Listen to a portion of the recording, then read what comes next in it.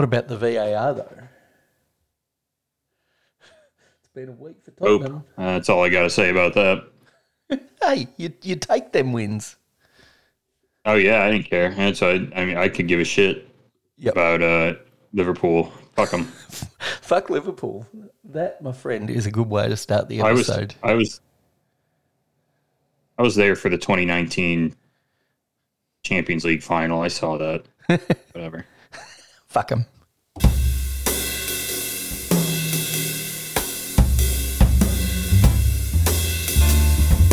Sit back, relax, and enjoy the warm sounds of the Beer Engine podcast with Griff and Tony.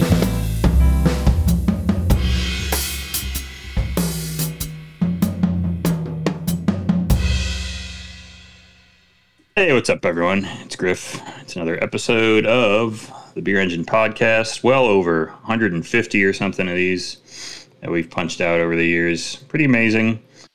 As always, I am joined by the all-time number one Tottenham Hotspur fan himself. It's Tony. What's up, Tony? How you doing? I'm doing good. Apparently, there was some controversy this week with Tottenham. I don't really understand it. Apparently, there's something about this offside rule, which is just weird. Just run wherever you want, for fuck's sake, all the time. See, I heard the controversy came back. People were saying they played too good and were look too awesome for Premier League competition. They may need to move into some kind of Super League type contest. Might be good. Sort of like I think a breakaway league. That'd be great. Yeah, where the clubs do it in secret and fuck the fans. Yep.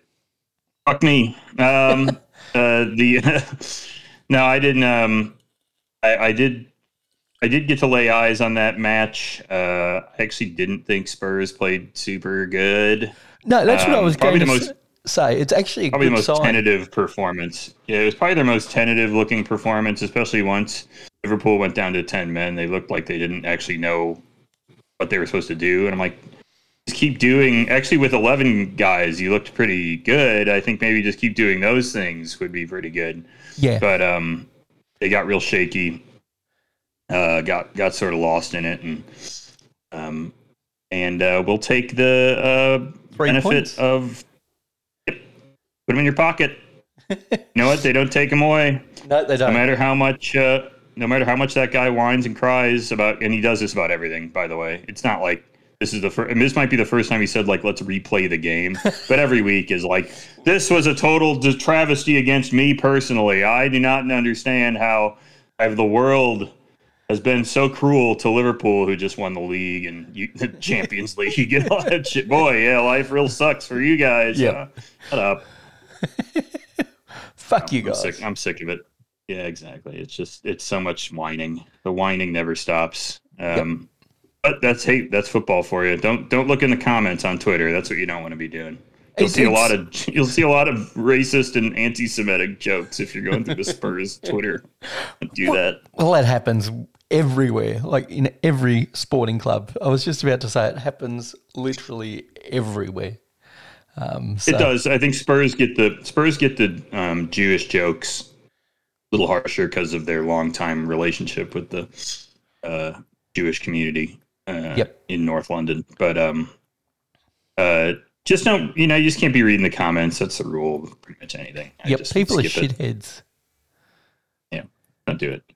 But Tony, we were actually watching. I don't know if we were both watching the soccer. You probably would have been asleep. I was asleep. But we were both watching the AFL Grand Final. We broadcast live here in the U.S. on FS1. Thank you to my friends over at Fox, Rupert. A big shout out to you, my man.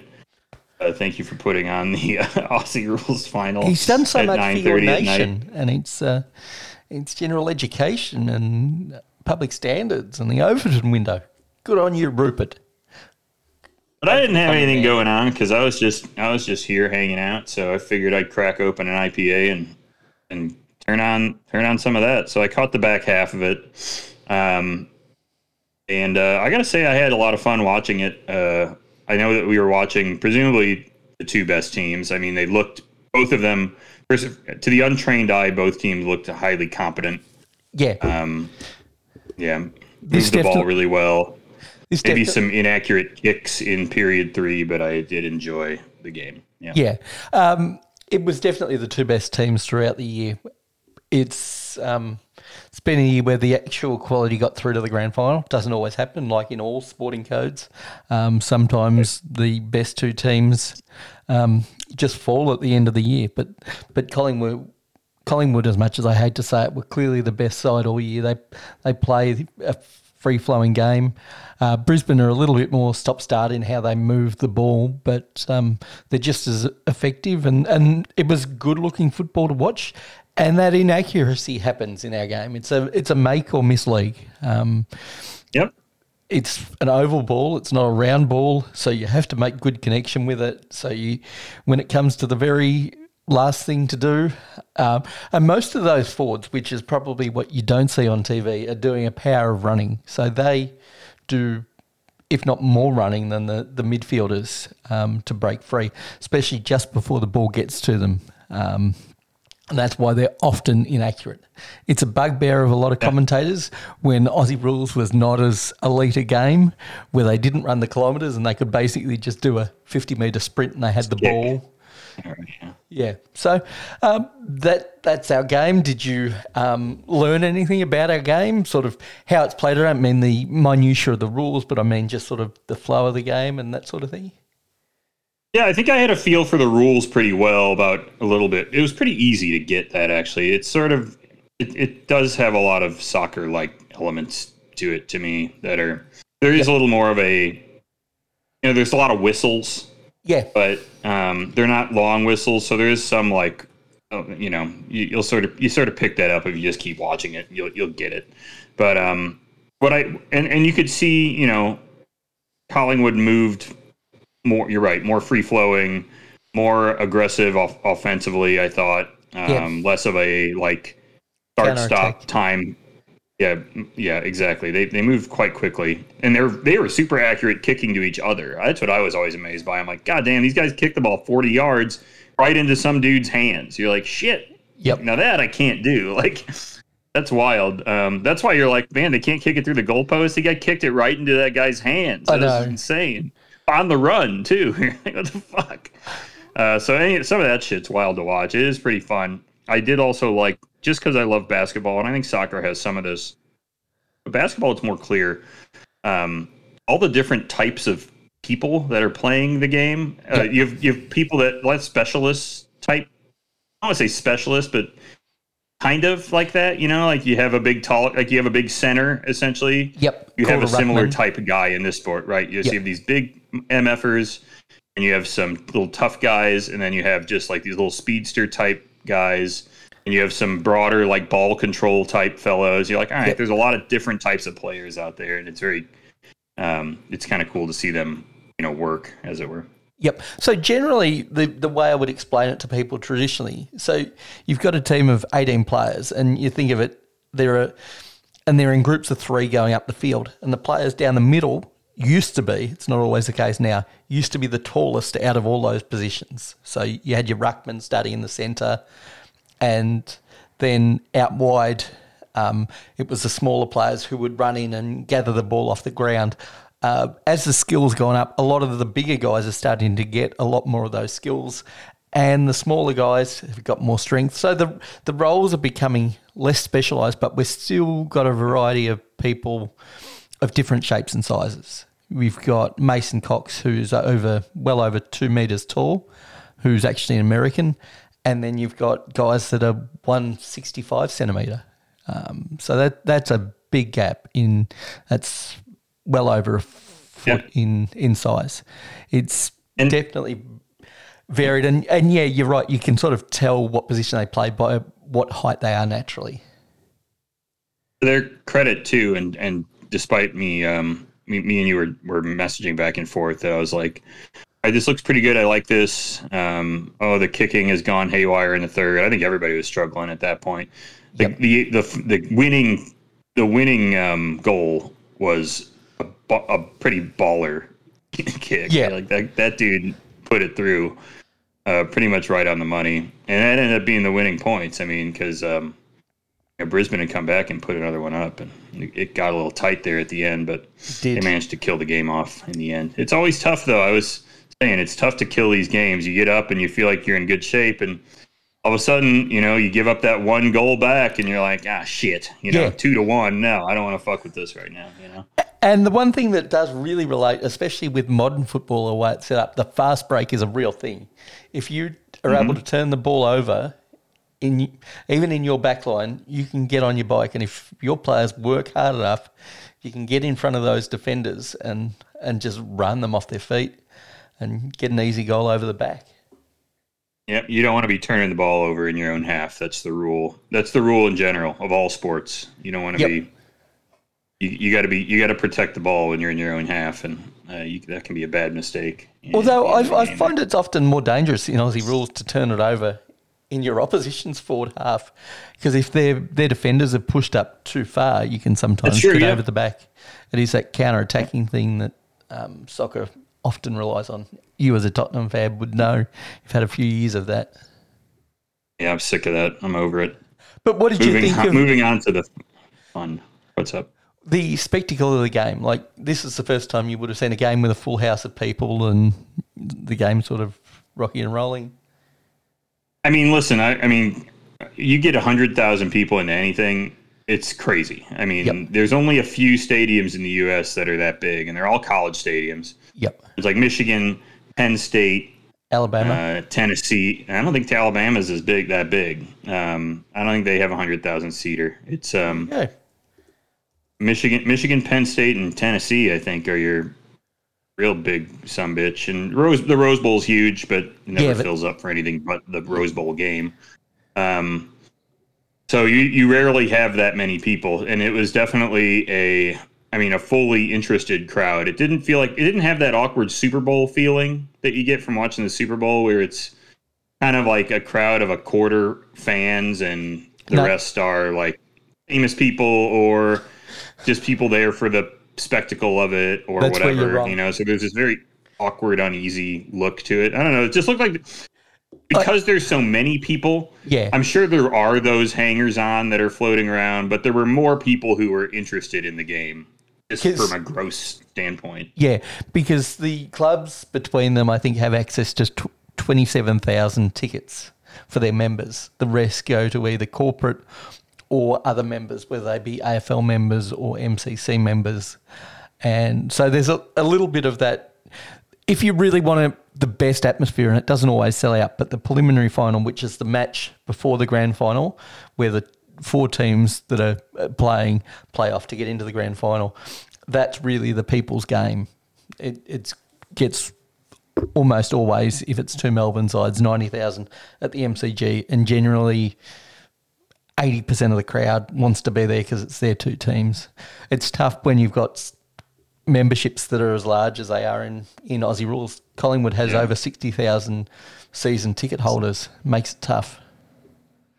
Yeah, it's impossible. Yeah, I mean, but I'll say this to anyone who hasn't watched this stuff, and if you're somebody who's into any of our big sports that we talk about, you got to think about. I thought about it this way. What was pretty amazing about the spectacle is that there's 25 million or so people in Australia, and there were 100,000 people in the stadium. So that's not a irrelevant percentage of the whole country was in the stadium, right? Yep. It's nearly half of a percent of the country, presumably, right? I assume there were some foreigners in there. Yes, I know there's probably some Saudi prince and some Englishmen and crap in there. Sure, fine. Well, there was this guy. The point of arguing it's almost 0.5% of the country is in there. There was this guy from Arkansas. I think he was from Arkansas. Scotty somebody. Was he from Arkansas? Is it the owner of the Browns? Whatever that guy's name is. Jimmy Haslam. He might not have been from Arkansas. Just let me look him up. I don't want to give it away who it is, but his first name's Scotty. Walton? Yeah, the Walmart guy? No. He's 58 from Hamburg, Arkansas, 6'8", playing weight of 103 kilos or 228 pounds. Went to Central Arkansas. Scottie Pippen was there. Yeah, That's Scottie funny. Pippen was there. Hey, why not? Sure. He's been having some, back and forth with the Bulls again lately, and Michael. Well, Not that I give a shit if anyone fights with the Bulls. Fuck the Bulls. He's been hanging out with Luke Longley, and of course, Luke and Michael get on. Hell yeah. As seen Yeah, by... right. Yeah, well, anyone in Michael, frankly. I mean, is not really a friendly type. Yeah. But yeah, check it out. If you know what, maybe next year. I know FS1 plays a handful of games every year, maybe at least one. They might even play one a week. So maybe my Friday night tradition now will just be flipping on whatever the game of the week is, putting a stupid and uneducated bet on it, and drinking a stout or something and watching that. I could get into that, I think. Hey, as witnessed by a tipping competition that I'm involved in, you don't need any knowledge of the sport to be leading the competition. Are you leading now? Are you in first now? I'm in second, actually. Mrs. Thick Johnson is in first. Oh. Do we know who that is? Yeah. Well, she actually goes by her first name. It's Spoon's ex-wife. Thick? Uh-huh. Oh, well, that's a fun mix, huh? Yeah. Oh, yeah, that's weird. That's real weird.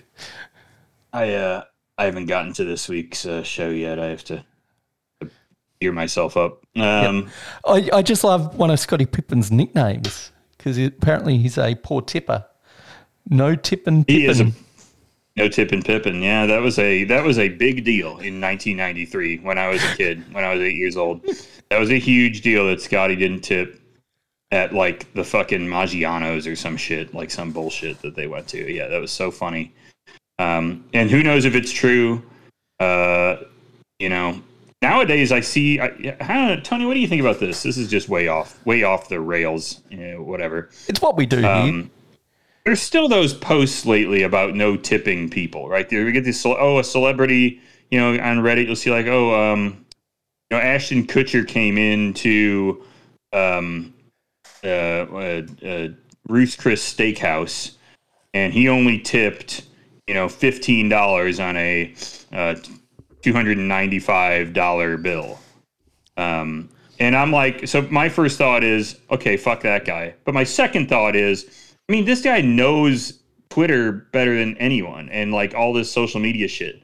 There is no way, if you're famous at all, that you aren't tipping a pretty hefty amount, right? If you're like, you have to put $100. Just start at $100 first of all, right? Well, in that case, and go up from there, because otherwise you're going to get shit on. Like, why not just avoid that? Isn't it worth $80 to not get shit on? There's no way that happens. For the top celebs that are getting paid, like Ashton Kutcher, yeah, not a problem. But it gets murky where it gets into these guys that you think should be getting paid. And as we found out with the writers' strike and the actors' strike, haven't actually been paid. Yes, they're famous for their acting, but they're still working their 9-to-5 job and don't have $100 to throw around. And you can say, well, don't go out. But that's not fair either. You can't expect somebody. I understand it's different if you short tip somebody, but you can't expect somebody, if they're famous, to have money. That's, I think, sort of a misunderstanding, because that lets the non-famous rich person off as well. If you rig up a bill, as long as you're over that genuinely accepted societal norm, I don't have a problem with it. I don't think just because you perceive somebody to have money, even if they do have money, should have to pay more. It's a social contract. Yeah, it wouldn't be fair to say like, Sarah Sherman, who has just 1 year cast member on SNL or whatever, only tipped me the expected 20% on her $40 tab at a bar. She only gave me $8 or $10, which is what you would expect somebody to pay. She's been working on TV for 1 year and otherwise does like touring comedy. So probably isn't sitting on a nest egg, of any kind. So I think it's unfair, for someone like that. And they're probably more famous people too. I don't know. Definitely are. Even like Adam Conover, who writes on a bunch of stuff, and Adam Conover, I was thinking of Australian comic Tom Walker, who I follow, who's a very funny man that is probably relatively famous in some parts of Australia because he's toured out there and done stuff. But he, if he goes to a restaurant, he doesn't have to put $100 down. I don't think that's fair because he doesn't have it, right? He lives above a pizza place or something. You know, I mean, he's yeah. And it's for some funny. reason, I just listened to a podcast with Ike Barinholtz on it, and I'm like, that's a guy that you don't know. You know, he's had a lot of parts on TV shows, and he's written for a bunch of TV shows. I mean, what does that mean, right? Are you rich then? Bill Oakley, who wrote on The Simpsons forever, is he rich? I don't know, probably, but what does rich mean in his case? You know, he's not $100 millionaire. No, and Bill Oakley is probably in a better position than Ike. What's his face? Because of the times. Because Bill Oakley made his money in the early Simpsons when the 80s was a golden period to be a character actor and a character, not character writer, but like a show writer at that point. Because I think showrunner, a show writer, any of that stuff. Yeah, you're doing better. Yeah. Yeah. But if Seth MacFarlane's ass comes into a restaurant, that fucker better be he's richer than dirt. That MF is the richest some bitch on the planet. He got, other than a Musk, he better hand me a crisp $100 bill upon me laying eyes on his face. And everybody else in the restaurant too. Everybody else at Qdoba gets $100 from Seth MacFarlane.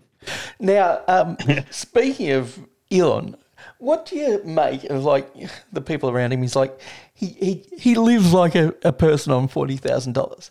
Like that's just a stick, isn't it? At the amount of money that Musk has got. Like when you've got enough money to just fuck over people. Rich I've said this forever. Rich people have no taste. So a rich guy living like he's poor is easy because he doesn't know anything good anyways. They only buy expensive stuff. They only buy expensive stuff because it's expensive. They don't like it. Right? Rich people don't like good beer or good wine or caviar or what. They don't fucking know what they're doing. They just like it because they paid a lot for it. Yeah, they buy Crystal or whatever that shit's called. Right, which isn't even good. You know, I mean, they just buy it because you can buy it, you know. So living on a small amount, because he's single, of course, right? He's single. His kid hates him. Kids. His kids hate him. He's got nothing to spend money on besides he likes Twitter. Going to work, apparently, and going to fuck. Yeah, right. He doesn't live like a guy on $40,000 because he just spent $44 billion for a website. So, I mean, he's got that going for him. But I don't think it's hard because these guys have no taste. I mean, I've seen it forever. I've worked in white-collar jobs my whole career, and I'm not around people that rich, but people who are, you know, semi-wealthy, that can have somebody come and design their whole house for them or whatever.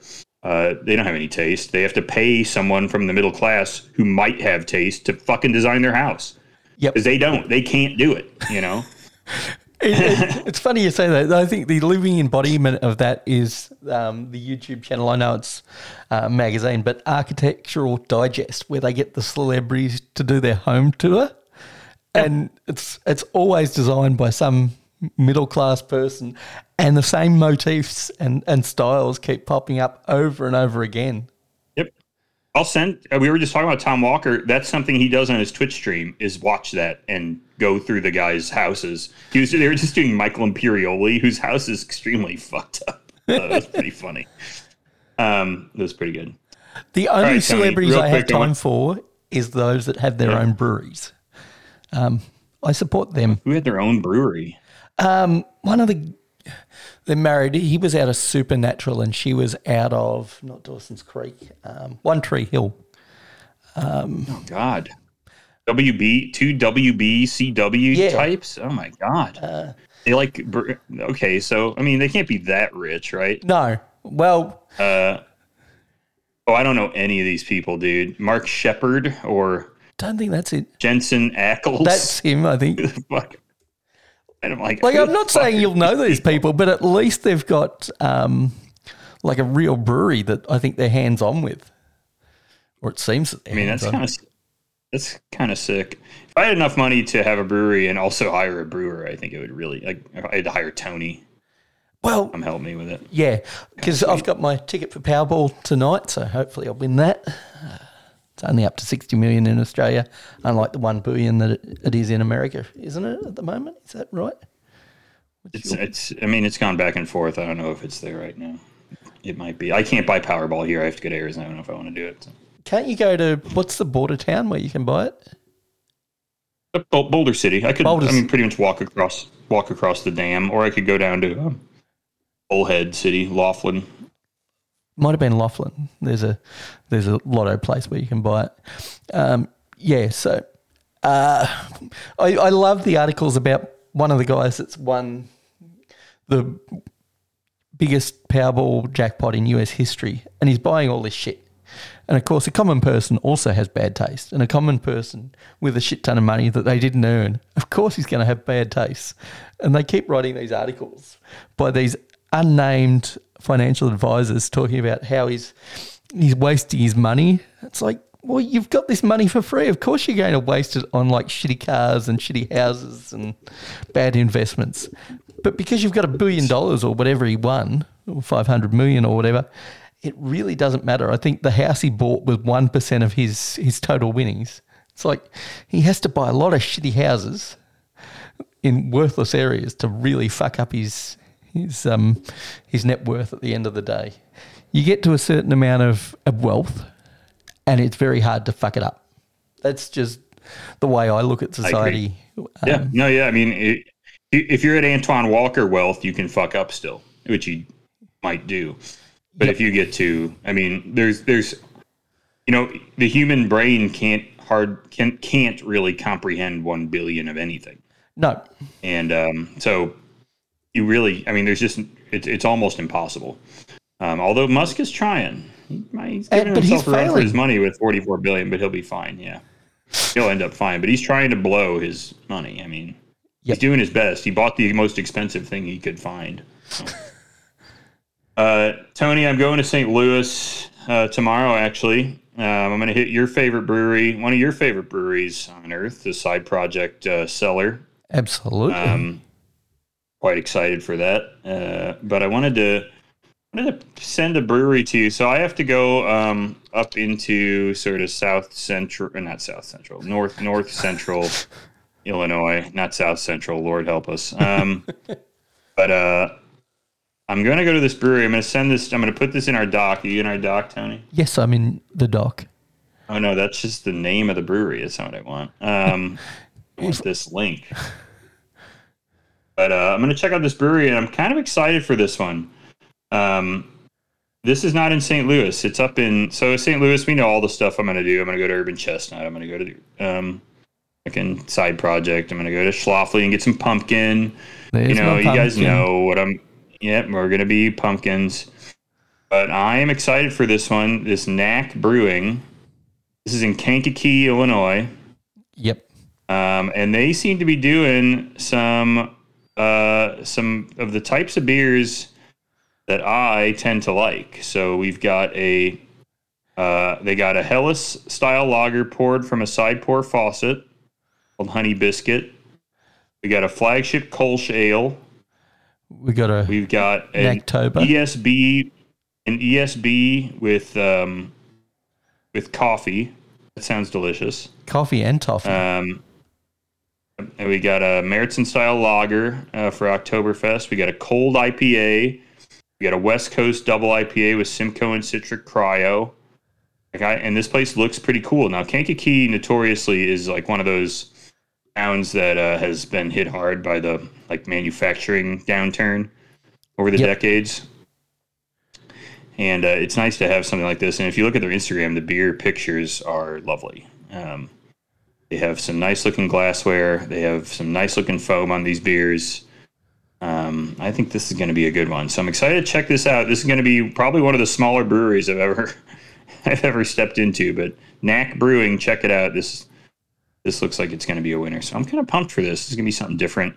Yep. Also going to try to drive through Champaign and check out the one we've been talking about a little bit lately, which is Triptych, who I think might be might be in the running, depending on how this visit goes, for a Brewery of the Year nom in our upcoming drippies here, Tony. Ooh. And of course, Kankakee made famous in the City of New Orleans song written by Chicago native Steve Goodman. That's true. Yeah. That's about the train. Yeah. The Amtrak train that goes through there. Yep. That's right. Steve Goodman, one of the most underrated songwriters of all time. Oh, yeah. Yep. He died it looks like he died at the University of, it tells me where he died. Why would it tell me that? Because the location of his death. He died young. In the emergency room at UW Medical Center. Okay, thanks. Yep. He was only 36. Yeah, he was young. Yeah, it's brutal. Yeah, he has a song about the Cubs Tony. that he's well known for as well. He does. That's a very famous song, Tony. They play that after every game that they win. Unfortunately, they didn't win very many here in the last 2 weeks, which is really when you need to be winning games. True. So they're therefore eliminated from the playoffs. We'll have to have a conversation on another episode about how much I'm enjoying Chicago sports lately. From a distance. Oh my God, the Bears. We'll just do it now because I don't. All I want to do is talk about the Bears all the time. They are so amazing. I have not watched one snap of the Bears. That's something you have to remember about this. It doesn't matter. The most entertaining thing about the Bears is everything that happens from Monday to Friday. It's so good. Did you pay attention to any of this stuff? There was their defensive coordinator left the team before week 1, and then it was like, oh, the FBI raided his house. And nobody can figure out if that's true or not still. Really? Can't figure out if that's true or not. Still don't know. And then eventually it comes out, he quits or gets fired or whatever it was, resigns, I guess. And eventually it comes out that, and then there's just coaches, the reporters try to ask him and they're like, man, it's fucking crazy. And that's all they say. And you're like, what? And then it's like, oh, he got fired for inappropriate conduct. And you're like, well, what is... So we still don't know what happened there. That was just a whole set of normal behavior. Then all that shit happens. The quarterback says, and the coaches really do fucking suck, like out loud after week 2. That's pretty good. Essentially, I'm adding some colorful language to that, but that's might as well about what he said. And then they go out week 3, totally destroyed by Kansas City. And then they have a seemingly somewhat normal week, although O.J. Simpson has commentary about how the quarterback is playing, which you're like, okay, cool. Yeah, that's exactly what the Bears need. What does O.J. think about the Bears? That's what they need to find out, right? And then after all that, they go out, they're putting a hurt on Denver at home by 3 touchdowns and end up giving up everything back. They were up 28-7, end up losing 31-28 at the end of the game. So they are total chaos, and I love that. There's nothing better in sports than chaos. It's you got to appreciate it. Spurs were boring. Spurs weren't doing bad in a chaotic way. They were just boring. Yep. That was not fun to watch. But when your team is bad in the most insane and chaotic way that looks like they're going to melt down or be removed from the league at any moment, you're like, yeah, hell yeah, this looks crazy. All right, let's see what happens here. Now, cool. So in saying that, what about the other Chicago teams? We know Bulls are middle of the road. They're in. Oh, the Bulls are the opposite. They're just normal. They're just boring and normal. They're like, we re-signed Vooch. You're like, oh. Are you still on Vooch Island, or you just think, like I think he's a... I'm not. I've moved away from Vooch Island now. But what about the Blackhawks? He's a fine player, but... They're the other sports team that I associate with Chicago. Well, the Cubs. The Cubs missed the playoffs. They had a lead in the wild card, and they lost like 8 of their last 10, and ended up getting dropped out of the playoffs. White Sox were chaotic all year. That was kind of fun, but they were terrible. The Fire can't even lose by proxy. The MLS team. Oh. Because today they hosted Inter Miami, which should be an instant sellout and $1 billion, even if you do lose. But guess who decided not to play today? Lionel Messi. So you can't even go to a Fire game and get the cool part of seeing them lose. Oh. So that's fun. So yeah, it's not good there. They're having issues. Well, I've really But the Golden derailed Knights are this starting into, again, so I can get on that. really derailed this into sports talk. I apologise. It's all my fault. Griff was talking about Discord. Knack Brewing.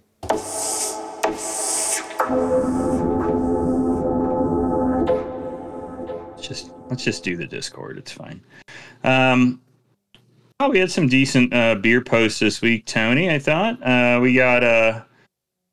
It's me. Yep. I wanted to post this, a Virgin beer. This is a collaboration with Balter Brewers and Virgin, one of my favorite breweries, called Tinnies. Yep. Balter Brewers from Australia, from Queensland. It is a XPA, an Australian XPA, which is a kick-ass style, and I think this will be fantastic. And I'm not sure I'll be able to get my hands on it, but it sounds wonderful. Well, if you're talking masters of the XPA in Australia, it is Balter. They do. Their XPA is what I would say is the definitive XPA of Australia. It's the best of style. We're going to get you to be drinking that stuff because that stuff is cheap and it is delicious.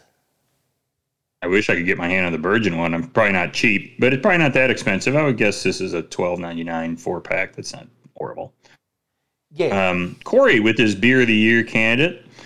This one sounds great, Tony. This is a double-barreled Bliss Maple Bourbon Barrels and Eagle Rare. So this is a stout. I'm guessing it's aged in the Bliss Maple Bourbon Barrels and Eagle Rare barrels. He gave it a 5. Let me see if I can look this one up. Second shift double barrel.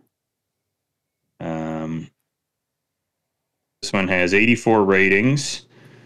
Tony, what do you think the rating is on this on Untapped, huh? I'm going to say 4.39. You looked at it already. Nope. It is 4.39. Fucking A! You got it right. Pity All that's right, not part you of did it. Untapped. I haven't looked at it. I just remembered it. I need to put in an order for a mixed 8-pack. Yeah, you better get that Powerball going, dude. You hit the target on that. Nice job. All right, so that sounds good. Yeah, I would love to try that when I'm there in St. Louis so I can shift to Great Brewery. I'm hoping I get over there. W2's out there drinking beer. He's having a coffee nitro afterburner at Metropolitan. Afterburner is their Oktoberfest beer. So this has some coffee in there, and it's poured on nitro. I bet that's pretty good. Yep. That sounds delicious. Are we at Griff? Griff is back. He is drinking a Koichi Canyon. That's Fremont. What I'm drinking right now. That's what I just had. Some Koichi Canyon fresh hop ale. We just got the drop of Fremont fresh hop beers. They will live briefly here in Las Vegas, but they taste great. So very good. Torque, he's of course having beer. He was having lunch at the Lost Watering Hole after he was doing the Hanging Rock Summit, which I'm not sure what that is, but had a little Märzen. Yeah, I don't know what the Hanging Rock Summit is, but Hanging Rock is a famous place. There was a famous book/film picnic at Hanging Rock, so it's kind of an iconic place. My guess is he went up to. Is there a summit of Hanging Rock? There could well be, actually. There is, yes. That's a trail. Yep. It sounds like in Newham, Victoria. There you go. Looks nice. And so he's having some Märzen, having a little. Looks like we got some chips. We got some pizza with some tomatoes on it. Maybe some wings over here, Tony. What do you think? Well, that could be anything. That could be squid. It could be Chinese. It actually looks similar to the crocodile I had at the brewery at Mathco the other day. Emma found it in the freezer and cooked it just for me, so it was delicious. Yummy. And then we got Max Allotment, Joey's Post Bangers, Tonewood Improv, a Citrus Simcoe bomb with candied pineapple and papaya leaping out of the glass, held together by a medium-bodied frame and a soft grapefruit finish. So this is Tonewood's flagship hazy. Sounds like they're hitting the target on it, though. Yeah. It doesn't look medium body, got to be honest. It looks delicious, don't get me wrong. Like a thick boy. It does look like a thick boy to me. I don't doubt Max's description, though. Sometimes they do drink lighter, but just on pictures and looks can be deceiving. That looks like a thick boy. I've had burial ones that look even thicker than this, and I would call medium-bodied for sure. Yep. they just have that color, but that doesn't result in a gloopy texture, I would say, or a overly rich texture. I think this one looks like it would settle and not be too harsh. I'm not sure what the alcohol is on this one. Let's look. If it's a flagship, I wouldn't imagine it would be like over the top. It's 8%, so we ain't fucking around with this shit. So, not bad. I was just about to say, I don't think it'll be in the 8% range. I was going to say it's going to be in the mid 7s, and of course you blow it out of the water with 8%. I had to post this because I was looking at the can wall there at Silver Stamp. And I found this can because they have these big I don't know what to call them, but they're like these just walls of cans glued together. We're familiar with them in Australia. We call them can walls. Sure, there you go, perfect. But this one I did see an Australian can in there. It's Tooheys Flag Ale. I did see another Tooheys can in there too. I think it was just Tooheys Old Ale. I don't know. Old ale. That's probably it. So, Tony, are they still making beer, and is it bad? It's bad because it's an Australian macro, but I don't know whether they're still making Flag Ale. It might be a rebrand of another product. Okay, I've done a quick Google search and it popped on Untapped. What do you think the rating for Tooheys Flag Ale is? 76 check-ins. I don't actually have a description or an Gotta IB. be old. You got to think it's old as fuck, right? Well, no, there are check-ins from September 18th. Oh, he did not drink that. December 16.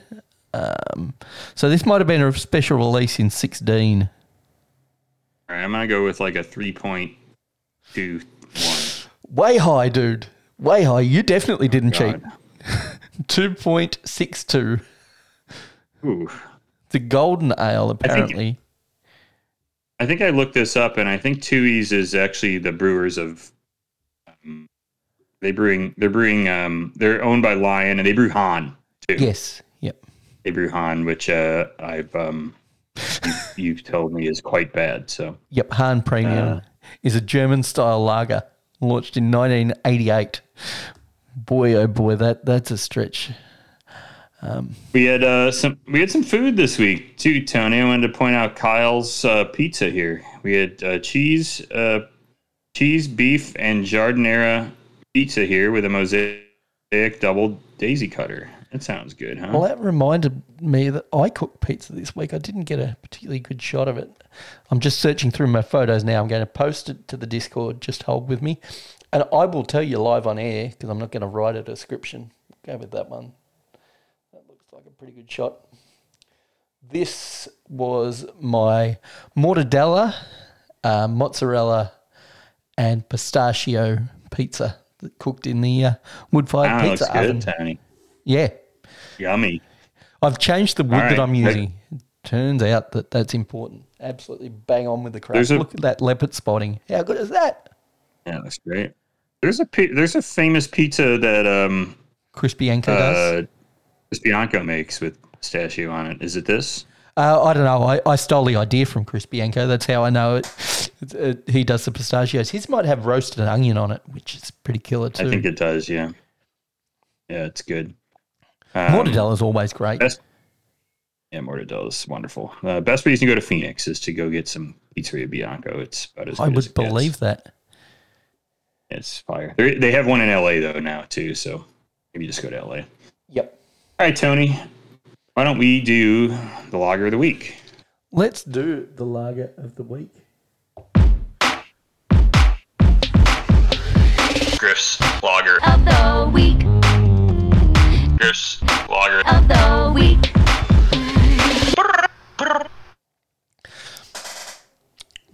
Boy, Tony, it was a good week for lager for old Griff. Saturday we had the Oktoberfest at the Silver Stamp where they ended up tapping two different casks, wooden barrels, on top of their bar. And Sunday, when we had our usual day at the Stamp, they tapped another one. So all lager, but I think the best one was the Einbecker. I've talked about this beer before, but the first time I ever had it on cask, Einbecker Brauern Pils, out of a big wooden barrel. Perfect. I mean, flawless. It was, just, it still had a nice brightness to it. I think, because my understanding is they ship the beer in these like temperature controlled like cask, big like metal casks, and then they fill the barrels in Connecticut and condition them for however long and then distribute them out. So they're essentially in a bright tank on their way over. Yeah, pretty much. Yep. So they put them in a bright tank, you condition it into the in the wood, and then it comes over here. And there's a nice like light carbonation to it. It tastes wonderful. Nice and bright, not heavy from the. A lot of times these cask beers it feels a little bit weighing down, or even maybe totally still. But no, it still had a nice lightness to it. A little more bready. A little bit of that wood pulls off of it. It's just enjoyable. I did skip one of the casks on Saturday because we were about to head out. I usually can't stay. I just don't stay there past like 6 o'clock because I'm like, it'll just never end. So I just jettisoned myself. But they just tapped a cask of Dunkel Weizenbach of like an Aventinus type beer. Yep. And I was like, I can't have that. They were pouring it in 16-ounce glasses too. I'm like, It's 8.3%. I'm like, fuck no. Can't be. Yeah, I gotta go. Hey guys, gotta go. See you. But I'm sure that was delicious too. So we'll go with the Einbecker. Tony, what about you? What do you think? I'm going to go with the German ale. That's a Mafco beer. There's a shock. But when you're drinking for free, because there was Jimmy was doing some kegging for Oktoberfest. There was beer left in the line. He gave me a call, said, come on over. There's a pitcher of beer in the fridge just for you. So, hey, free pitcher of Kolsch. Who's going to knock that back, even though it is technically ale? Sounds like you. Sounds great. Hey, I don't pass up free beer, especially when it's better than Australian macro beer. Now, you guys got the Kolsch going on here for your Oktoberfest based on my following of you on Instagram. So that's exciting. It is. And there's 3 kegs of the Martzen as well. So that's the plan for Oktoberfest. Oh, yeah.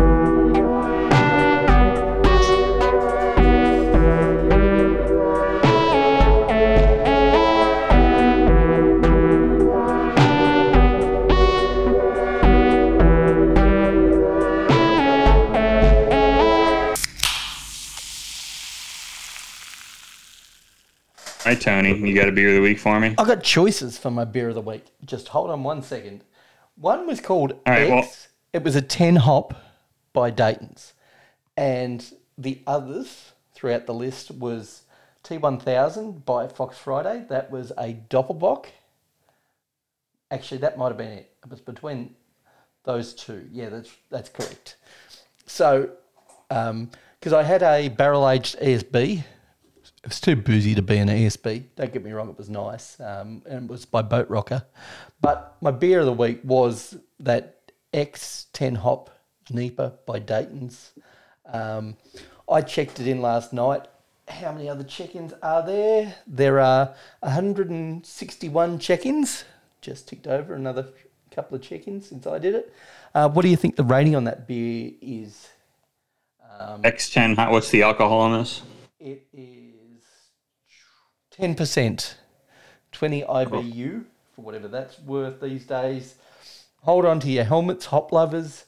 Dayton's and Behemoth Brewing are celebrating 10 years of boundary-pushing brewing by loading 10 different hops into our otherworldly 10% Nipah. 4.26. You're in the ballpark, my friend. You are in the ballpark. 4.33.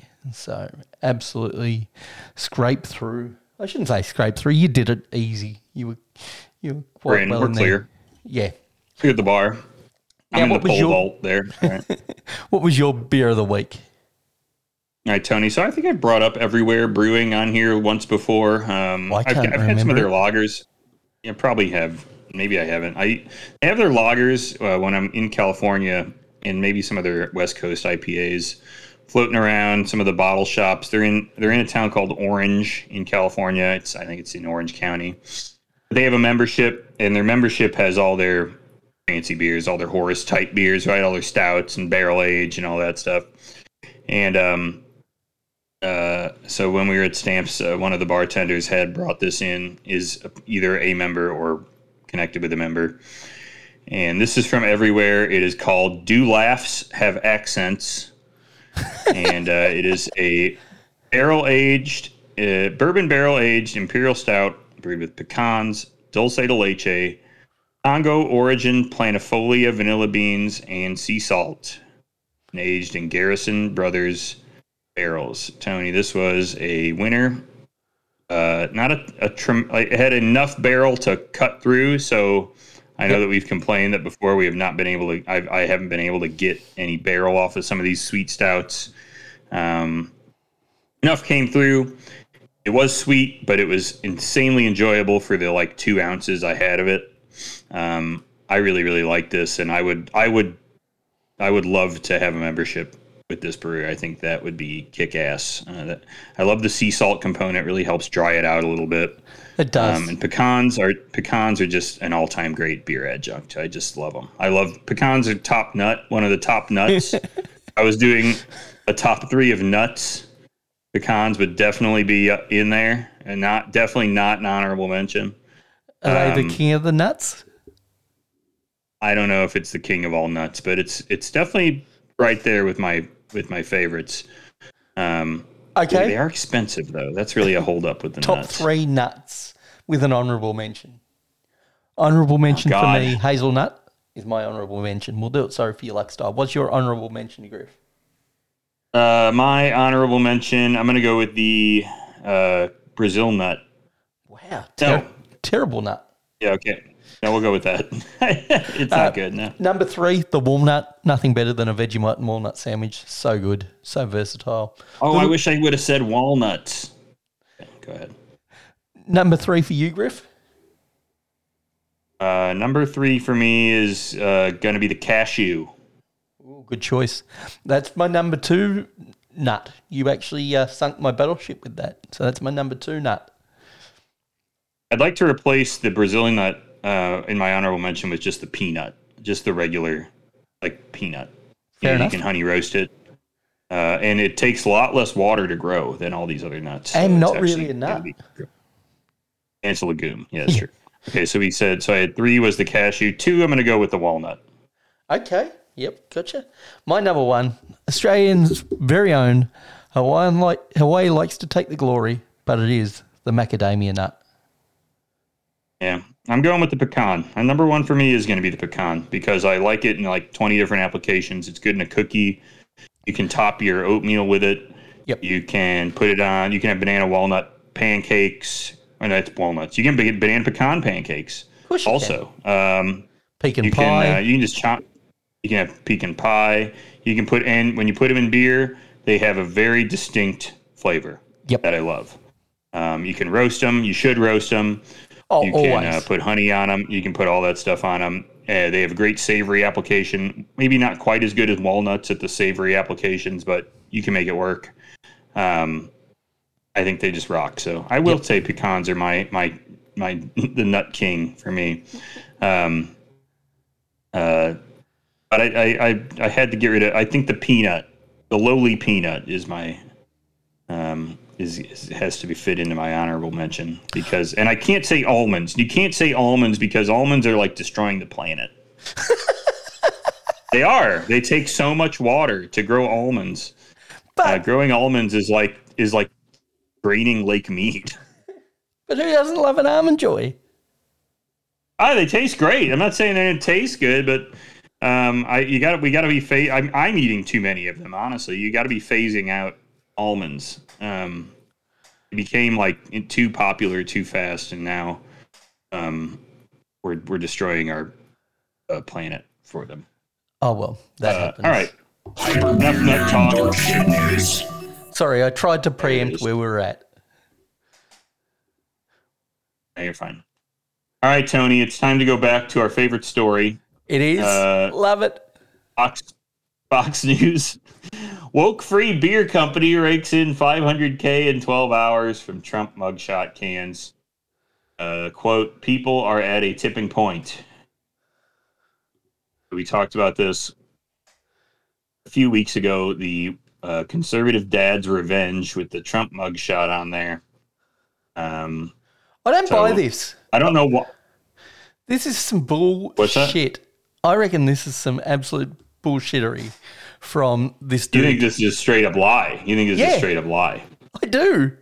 Don't you? Don't you think there's a good chance that knowing this dude, that, and we've always called him a grifter, that this is pure grift? I'm not saying he wouldn't have made money, but in 12 hours, 500,000. What is? I'm just going to do. That's 20,000. That's 20,000 6-packs, Tony. Yeah, at $25 a pop. So now that you've done the math, do you think he sold 20,000 individual orders of those cans? I think, in 12 hours, and he doesn't ship to 9 states. 10 states now. 10 Utah, states. Rhode Island, New Hampshire, Mississippi, Hawaii, Illinois, Georgia, Delaware, Arkansas, Alaska. Do I think he did? Boy, 20,000 people is hard to get. So I don't think he actually did. No, I think you're right. I think this could be a grift. Now, here's how it might not be. Well, this has Kickstarter grift written all over it, actually. That either he or somebody he knows. Hang on, you've muted yourself somehow. No, you haven't. The Discord just dropped out. Apologies. What were you saying? He or somebody. So what knows. I was saying. Yeah. So a lot of times, if a Kickstarter needs to get across the line, they'll pay off someone, or they themselves will fund it. Yeah. The rest of the way so they can collect everyone else's money, right?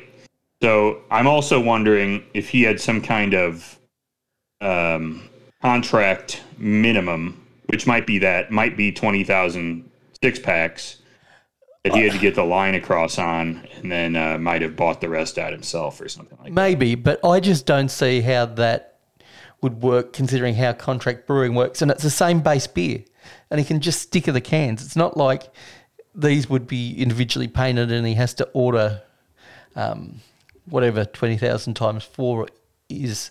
I could do the math in my head, but I can't be bothered. I don't think he had to order 80,000 cans minimum, considering I'm sure they're just a stickered can.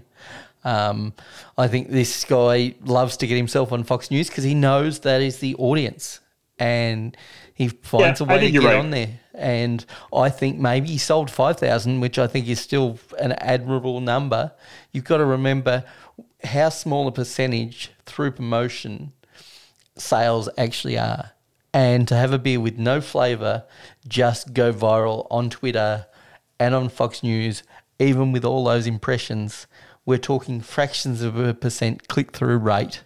No way he's doing 20,000. And while his email list may be good, I don't imagine that there would be that much sort of instant buying for something that isn't scarce, because there's no sort of on his website, there's nothing about the fact that this is a limited run. It may be a limited time thing, but it's not a limited run. It just says collector's item, and it says pre-order still. So yeah, it takes him 30 days to get beer out the door. This is part of the grift. Well, that's why I'm saying. That's why I'm saying that there might be a grift in hand right there, right? If he's doing this all as a pre-order, he's trying to get confidence from his contractee that, or his contractor that he has to, that he's going to have the money. Yep. To cough up to pay for this beer, right? So he's got to say, like, all right, I shouldn't have any trouble getting 120,000 cans out the door because this contract brewery probably doesn't have a bunch of warehouse space or inventory space to store his fucking bullshit, But you look at the article and it's only 2 paragraphs at the start that are about his beer, and then the rest goes into Trump being arrested and Fannie Willis, and it just goes off into like Fox News talking points, 1776. And yeah, it's a rambling article by Kyle Morris, who contributed to this report. I don't know who else. Oh, Taylor Penley. We have Taylor Penley, who looks like an AI produced person. Yes, I gotta say, if you click on her photo, does look like a person created by fucking not ChatGPT, but whatever that thing was called, Midjourney. And actually, if you click on her X account, Tony, yep, it does seem to bring up the face of a different person. Is that the same person? Where do I find her X account, or is? You have to click on her name on Fox on the top of the account. Yep. Or the article, and then you click there. There's a little X there is logo. an X there. You can send her an email. It's just like a different person that's represented on. No, her. she's got curls. She's just got curls. You think it's just the curls? Boy, that does not look like the same face, but okay, whatever. So good for that guy, I guess, or not. I don't know. I think he's probably grifting, but all he does is grift. So grifter's going to grift. It continues. You know, The grift never stops, baby. Now, what I ran across my favorite use of the Trump mugshot. What's your favorite use of the Trump mugshot? Is it ultra right beer? That is a fucking tongue twister. I hate that name for that beer. But what's your favourite use of Trump's mugshot that you can think of? Did he do a coin? Well, if he did a coin, then that's immediately my favorite one. I'm sure he did. My favourite, though, is a T-shirt. I don't think any of the money goes to the Trump org, but I know a lot of MAGA supporters wear it. But it's just hysterical because it is actually a mugshot that is on the T-shirt, but it just says "Never Surrender." It's a shot of when he surrendered. Yeah. And it says "Never Surrender" underneath it. Mugshot coin. Let's see if I can get a coin. Oh, yeah, you can get it. Trump mugshot authentic JFK $50. You can get a coin. I love anything that's a coin. That's very funny. Who's coin collecting? We'd love to find out, but whatever. There you go. All right, Tony. Next up, we got some. Here's a beer. Here, I love the marketing grift. Here's a marketing bit for you. Collaborations. Oh God, I can't read this. Skip. Full Pint. This is on Full Pint Craft Beer News. Morton Salt and Alter Brewing are pleased to introduce Pure Joy, a limited edition beer named in honor of Morton Salt's founder, Joy Morton. The beer is crafted by Alter Brewing, available at its blah, blah, blah, blah. This is called, this beer style is called a Hazy Gosa India Pale Ale. I know. You have to put IPA in the name. You can't just call it a Gosa. Now, if it's not an IPA, it's not craft. It's becoming sort of the word like craft back in the day. You had to stick it on a can so people knew it wasn't coming out of one of the mainstream huge brands. But it doesn't mean anything, does it? Are they actually like... Let me read the description of the beer on Untappd. Sip on our Hazy Gosa IPA, crafted with a unique twist, the addition of Morton Salt in the kettle. Hold on. Just going to stop here for a second. Okay. Oh, this isn't just a normal Hazy Gosa IPA. You guys made it with a unique twist. I see. Come on. Okay, ChatGPT 3.5. They're not even paying for the premium version of ChatGPT 4. A unique twist to this beer style no one has ever made or will make again. This brew combines the zing of Citra hops, the refreshing notes. This is definitely ChatGPT. The refreshing notes of lemon drop hops, the creaminess of oats, to create a smooth, citrusy, and utterly enjoyable beer that'll leave you craving another taste. I mean, that is so AI generated. That's my show notes. Yep. It sheet stole my show notes right off the page.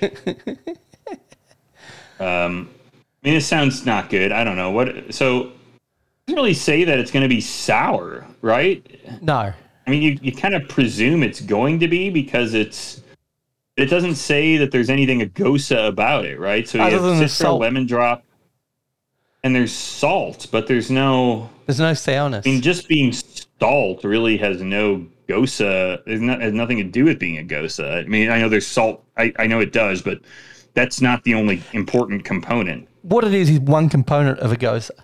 For it to be a gosa, it needs to be sour. It is at its base fundamentally a sour beer. It's like if you take away one of the two crucial ingredients critical to the style, either the acid or the salt, then it becomes something else. It's no longer a gosa. It's just a hazy IPA with salt. I mean, that's all it is. Yep. It sounds like. It's like... I mean, it probably tastes better. It probably would be better than the alternative, but... Yep. It's like if you take away a patty from a hamburger. Doesn't matter what that patty is. When you take that patty away, it fundamentally ceases to be a hamburger at that point. It can be a veggie hamburger. It can be a beef hamburger, lamb burger. It doesn't matter. As long as there's a patty of some description in it, you take that away, then it just becomes a fucking sandwich with salad in it. Mm. You take away the sourness, it's no longer a gosa. It's just a salad roll of beers. I just want to read this sentence. I know people love when I read on this podcast, but this sentence just really blasted me into outer space. Collaborations have played a significant role in the craft beer industry, allowing breweries and brands alike to expand their reach across new market segments and consumers. Was this written with ChatGPT 3? Did they write this 6 weeks ago when we were only on ChatGPT 3? It's like that. There's this language that's like, since the dawn of time, man has tried to work together for a common goal. Yeah. What the fuck? Shut up. I don't know what you're doing. Listen. I don't want to say anything mean about Alter. Alter is a brewery that makes probably, I assume, highly drinkable beer. I just forget about them essentially 5 seconds after talking about them. So that's where I'll leave it. Well, with my relationship with Alter Brewing. I was just looking into Joy Morton, and I would have thought Joy would have been female. Joy is actually a male. I mean, not surprising, yeah. Died in 1934. I mean, it is an unusual. But you've probably been... He's very old. Yeah, you've probably been to his arboretum, because I think it was near where you lived formerly. Yep, the Morton Arboretum. I have been to the Morton Arboretum. It's lovely. And it's very close to Bavarian Lodge. It is, if you're wondering, which is awesome. All right, Tony. There you go. Hazy Gosa IPA. Hope everyone in Chicago enjoys their Hazy Gosa IPA. Put that right up next to the Mr. Peanut or whatever that was. The Mr. IPA nut. Yeah. Oh, yeah. Was. Did you end up getting that beer? I tried it. It was terrible. Man, not good. All right. Now, Tony, this is reaching into the Wayback Machine. We are updating a news story from eons ago when we first started the show, really. U.S. court denies Molson Coors retrial effort against Stone Brewing. So you guys might remember, and I don't remember if this happened while we were recording the show. I believe, well, no, it was. The decision happened right around our first couple of episodes being released. It March might not of have been the 2020. first couple of episodes, but it was definitely around the first time we were doing Hyper Beer Nerd Dog Shit News. It was. And so if you recall this lawsuit, Stone sued Coors over Keystone Light, because at the time they had these cans that very clearly just said Stone across the front. And now I don't remember what Tony and I's position on this was, other than Greg Cook is kind of a goofball. Yeah, but for once we're on his side. It says fucking Stone on it, so it's hard to argue that it's not, maybe stealing some brand equity from Stone. Yeah, because Keystone the aren't relying brewery. on their own brand equity at that point. It was clearly to piggyback on the back of a different brand with Stone branding. That was clear to us. And we're not like Greg Cook's cheerleaders here. I definitely remember that. Right. But in this case, he's right. He was right. He was not awarded his ask, but he was awarded. They were awarded $56 million, a not insignificant amount. Yep. For a brewery like Stone, I would say. So he has left the brewery now. Greg Cook left when Stone sold to Sapporo. And we know how Sapporo has worked out for various breweries lately. It's working out real well. But we'll see how it goes for Stone. But so Molson Coors. The story here is that Molson Coors had filed a counterclaim or countersuit or something like that to try to challenge this or an appeal or whatever we would call that, and it got thrown out. So the court tossed it out. The court rejected their attempt to limit or overturn the damages payment and any other counterclaims or anything, and so this is over essentially. Yep. That's it. This isn't one for the good guys, but it was one where the bad guys didn't win. Yeah, sure. And in the end, Stone ended up selling. Greg Cook is probably wealthy beyond my wildest dreams now. Cashed out a tremendous amount of equity in Stone. He could probably just go do something else if he wanted to. He could probably go if Greg Cook goes and starts a new IPA brewery, it'd probably be good. Yeah. I'd probably try it, and that'll be where we're at. But he probably won't do anything, which would be what I do. I would not do anything. I would sit around and fuck around and talk to my friend on a podcast. Yeah, of course. We're not win Powerball this week. We're still going to do this podcast. I know. I can't get out of it. And Brian won't be able to get out of it either. We're all fucked. All right. Tony, we've had quite the meandering Conversation today. Yep.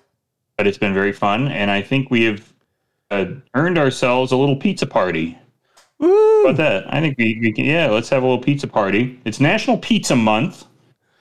By the way, here in the U.S., I know you're not in this nation, but you know what? You get an honorary pizza celebration. You made yourself some pizza. But our friend Kyle made himself some pizza. Can you just pretty cool, huh? Do me a favor and mispronounce pizza for me? Can you just pronounce it pizza? I love people that pronounce pizza pizza. Pizza. Yeah. Pizza. Well, good news. We can mispronounce pizza many more times because we're going to play a non-Mamma Mia Pizza Ale edition of untrapped pizza-inspired beers.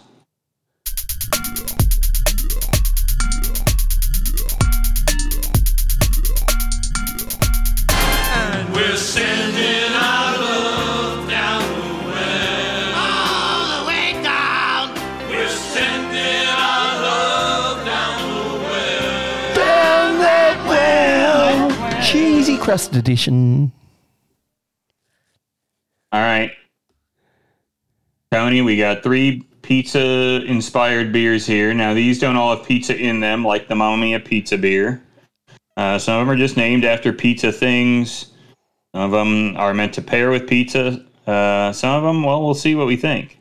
Are any of them from Pizza Port Brewing? None of them are from Pizza Port Brewing, and by the way, Pizza Port Brewing, fuck you. You made it very hard for me to search on Untapped for pizza beers. As you type pizza into the Untapped search.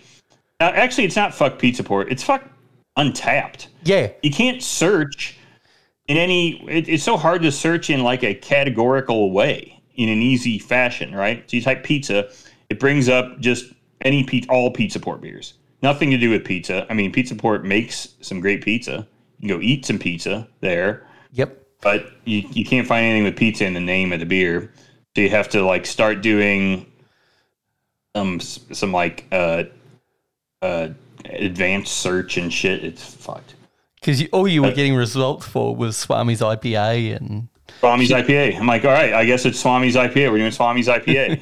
Swami's IPA, the Chronic, and fucking Guido or whatever, you know? Yep. Pronto. But nope, I found something good. So let's start with this one. This one's called pizza rolls. Oh, Tony, did you guys have pizza rolls in Australia? we have pizza pockets, but not pizza rolls. We have pizza scrolls. Are you familiar with what? Okay. Is it like a pizza scroll? I'm not sure. A pizza roll is sort of like a tiny hot pocket, essentially. I'm going to say in the best way possible. No, a hot pocket is like a pizza roll. I would consider a hot pocket the brand name of a So it's sort of like a hot pocket, but it's like bite sized. Okay. So it's got like a pretty. It's maybe the difference with a hot pocket is that the crust is more inoffensive. It's just this very thin, like almost nothing dough that is enrobing pizza filling. Now, in America, did Spinal Tap do the ads for Hot Pockets? Because they did in Australia. I don't think so, but I don't remember. That would be longer ago than I think I can recall. But pizza rolls were a very popular after-school snack, which is why my whole generation is big fat lardos. Yep. So this is from Bricksworth Beer Company from Burnsville, Minnesota. This is a double dry hop. No, not double dry hop, but probably New England IPA, 6.8%. It's heavily hopped with Citra, Azaca, and Azaca Cryo, 2-row flaked wheat and oats in the base. Looks like a pretty hazy, but I would call this for a hazy IPA. Looks, I want to say light-bodied in nature, not light-bodied, but light to medium. It definitely has a lighter color. It's definitely cloudy. Yep. This looks like a highly drinkable hazy IPA at 6.8%. Has 1,007 ratings. Okay. The people drinking it are quite happy today because the Minnesota Twins won their playoff game today. So we have a lot of happy people drinking IPA today. Now, question. Have many Minnesota sporting teams won national championships? This is an honest question. Like, it's just like a place that never seems to win championships. I think our friend W. Toods would maybe if he's listening to this has stomped his iPhone into oblivion. Okay. No, the Minnesota is really good at one thing, and that's college hockey. I think college hockey and women's college hockey, they've done really well. Those aren't insanely popular major sports here, though. Their professional hockey team has really had good teams, but always gets knocked in the first round. The Vikings are just cursed. The Twins won the World Series in the early 90s, but haven't really done much. They made the playoffs a lot and gotten swept a bunch, but they just won a playoff round, so that's huge. And the T-Wolves, and you know what the T-Wolves are. Kevin Garnett. You know, so. Luke Longley. There's that. And Cat. Yeah. Karl Anthony Towns. And I think for a while. I think I'm not sure if Minnesota United FC is any good this year, but whatever. Okay, so back to this beer, light-bodied, hazy, 1,000 check-ins, 4.07. I think this is right. Oh my God! Oh, I got no. Tony's like dialed in today. Really? He was 100th off, 4.08. Touchdown, or whatever they call it in that game. Touchdown? What the hell are you talking about? Safety. Oh, safety. Yeah. Okay. You got a safety. Sure. I don't know. I'm just there you go. It's trying to be like those people that say they're not into sports and deliberately mislabel what they clearly know the sports terms are, like touchdown and like, you know what I mean. The most famous and controversial Minnesota sports figure right now is Kirk Cousins. So if you want to make a Kirk Cousins joke, this would be the time. So if you know anything about Kirk Cousins, which you probably don't, but he is the guy who walked off the field once saying, "You like that," a bunch, which was very funny when he did it. I know he's a mediocre quarterback. You like that? Yeah, he's a quarterback. But there you go, Tony. You've got that one almost nails on. Let's do the next one. The next one is from a favorite brewery of mine, Tony. This one's called Beer for Pizza. is by Off Color Brewing. The style is called malt beer, which is hard to Is that parse like malt liquor? what that means. No, it's 4.5%, so it's not really a malt liquor strength. This is inspired by pizza and pop parties. So this was a thing. I mean, I'm sure, I don't know if you did this in grade school, Tony, but sometimes you'd like win a contest against a different classroom for a fundraiser, and they'd give you a pizza party with 2 liters of Pepsi. No. Whatever. Sounds excellent, but no, we didn't get the pizza party. I know Brian's spoken about the pizza party, but we didn't get it. It's just not right. It's the greatest, especially if you're in Catholic school, which he and I both were. Being able to wear jeans to school and eat pizza was like the greatest day of your life. Beer for Pizza features sweet crystal malts, Belgian dark candy syrup, and vanilla balanced with acidity from lime juice and citric acid. The flavor addition is inspired by the secret 7X blend of citrus, cinnamon, and nutmeg for a juicy yet spicy, sweet botanical kick. Cola, with a K, the nut, the botanical, provides a slight caffeine boost with a crisp carbonation, while a crisp carbonation enhances the mouthfeel. So, Tony, having consumed this beer, my take on this beer is that it is Pepsi or Adjacent. Coke inspired. Okay. Yeah, it is. I don't know if I would call it adjacent. I'd call it inspired. Okay. Like an homage. Sure. Sure. Yeah, I'm interested to see what you think here. But you have this has 2,300 ratings. Lots of chickens, kind of like Kirk Cousins' career yards, very similar ballpark. But I think, much like Kirk Cousins, there are a lot of fumbles involved in this. I don't think this is a good beer. I think it's like the way he's playing this season with his 4 fumbles and 65 yards and 10 sacks. Man, that offensive line is terrible, or he's not getting the ball out of his hands. I'd say both. Yeah. So I'm going to say that this is a 3.34. Tony, you're out of the well already. 3.27 on this one. You're not quite as nails on as before, But come on, when you really drop hit that the target. much, that is amazing. Yeah, you're going nuts. Yeah, Tony's on the. We got to get Tony at the blackjack table. What are we doing? At 3.27 for beer for pizza. Tony, I like this beer more than The folks gin pop. seem to like it. Yep.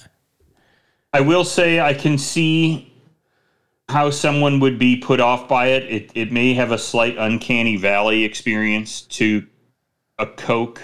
If you want it to taste like Coke, you're probably not going to get what you want out of this.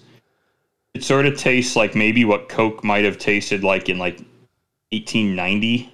Yep, with some Or something, good cocaine in it. Kind of flat and kind of flaccid before they really dialed in that chemistry where there was a lot of artificial it's way stuff. less nothing's as fizzy as a Coke. I mean, it's as pop.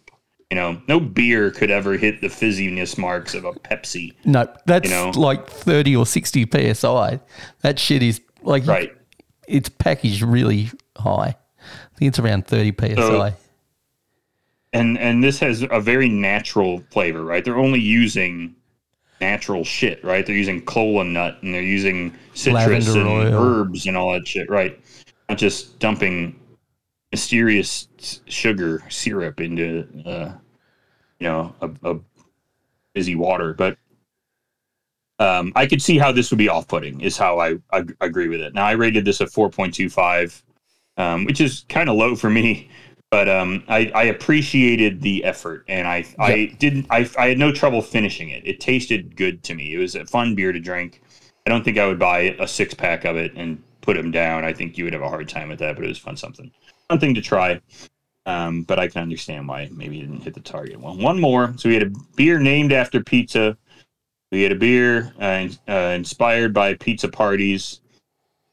Lastly, Tony, let's see what we got here. This is the IPA Italian Pizza Ale by Nick Torque's going to have my ass on a platter if he speaks Italian anyways. La Nebulosa. which is a brewery from Tony. It is from Switzerland, a Swiss microbrewery in the heart of Rennes, Switzerland. Switzerland, right there by Italy. Yep. Right, almost right next to it, right? Or is. We warmly welcome the passage to Lausanne of the Italian brewery White Pony. This is translated, so just beware. We looked at a recipe with Mediterranean flavors. We reproduced the profile of the water of Florence and added a base of malt recalling the taste of bread. All this is supported by a typical Anglo-Saxon IPA bitterness. I think they mean English IPA. Yep. However, the usual aromatic hopping flavor comes from the addition of tomatoes, basil, and a touch of lactose. This Italian pizza ale is distinguished by its olfactory notes recalling pizza, typical Italian trattoria, or a caprese salad of mozzarella and tomatoes. This beer will surprise you with a piece of tagliata beef, a raw ham focaccia, or a plate of hard cheeses and grissinis. La Dolce Vita. So this beer is a beer. I don't think it's an IPA. There's no hops. Or minimal hops. It has tomatoes, basil, and a touch of lactose in this Italian pizza ale. It's the modern Mamma Mia pizza ale from all the way from Switzerland. It has 439 ratings. Comes in at 5.3% from Switzerland. What town are we in? I'm trying to find it. Just to see where it is in Switzerland. The Renens, Renens, Renens. Found it. It is. Jesus, it zoomed in right way there, too far. Nearly on the Italian Border border there, right? Yeah, right on the. It's right is there, that right, Lake Geneva? right near. That is sure Lake Leman, I think maybe. So you got France over there. It's right there. You're right on the France, Italian, Switzerland border there.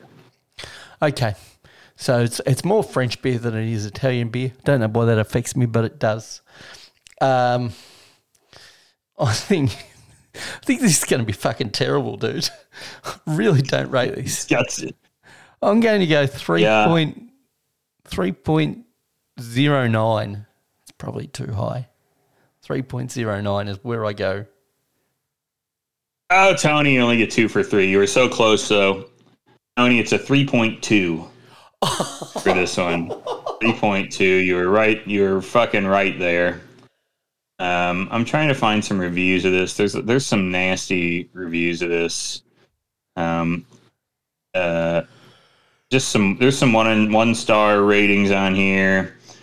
Man, why can't I find any of the color on this varies insanely. There's like bonkers color variances on this beer. So we have, it just looks like, maybe slightly hazy IPA. We got entirely clear something. We have this one is filtered heavily in purple. I think it's just red. There's other pours of this where it looks straight red. It is all over the map. This one looks like hazy IPA. The reason I can't read the reviews is because they're in different languages. I see. And we got some Danes drinking this thing. They seem skeptical, we'll say. Yep. So there you go. Now it does rate higher than the Mamma Mia pizza beer, and of course we have played the Mamma Mia pizza beer on Untrapped probably 4 or 5 times now, which of course is much lower rated, sadly, than this one at a 2.59 for the Mamma Mia pizza beer. Mamma Mia. But real quick, I would like to point out that somebody checked in the Mamma Mia pizza beer on July 9th, 2023. And 5-starred it. Of course they did. So shout out to Mike Smith. Smithy. But there you go. That's Untrapped for the week, and that's the show. Tony, why don't you tell me where they can find us? They can find us on Google Earth. I just checked out my home address, and the photo was updated in June 23. So that's quite a modern update for...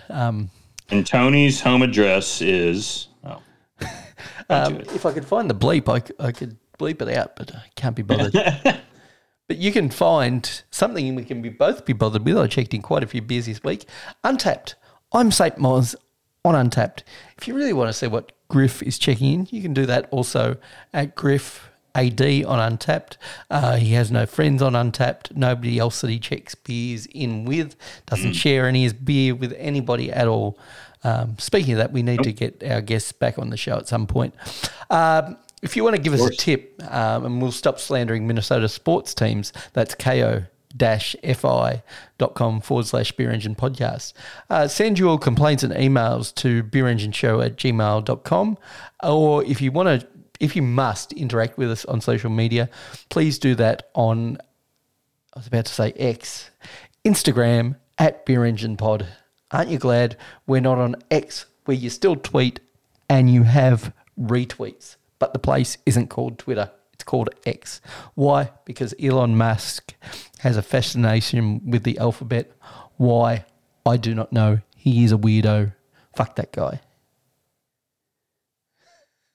Nailed it, Tony. I was just on Google Maps. My home address actually is one of the few places that doesn't actually have street view, because it's gated, I guess. I don't know if they just didn't come in here, but you can't actually see you can kind of see our place from the back side of it. I'll just put it up in our doc, and then you can see my home address. I was about to put it up in Discord, but I thought that wouldn't be a good idea. Well, yeah, don't do that. This is not Very TAI. Our people are good people. There you go. Yeah, we trust our folks a little more. Yeah. All right. Well, Untapped. It should bring up my home. I'm gonna see it live. You are. I'm gonna see this joint live. I can't wait. Just a few more weeks now until we're hanging out in person. Look at this highly developed area. I mean, compared to Irwin, Illinois, you're in rock. Oh yeah, we're a genuine town. We don't have traffic genuine lights. Place. We have roundabouts in Australia. That's fine too. Yeah. All right, gang. We will be back. We will be back next week. There's no reason we can't be back next week. I get back Tuesday, Tony, so we can just keep on trucking. Normal next week. Everything's good. All right. We will talk to you then. So long, everybody. Bye-bye. Farewell. Adieu.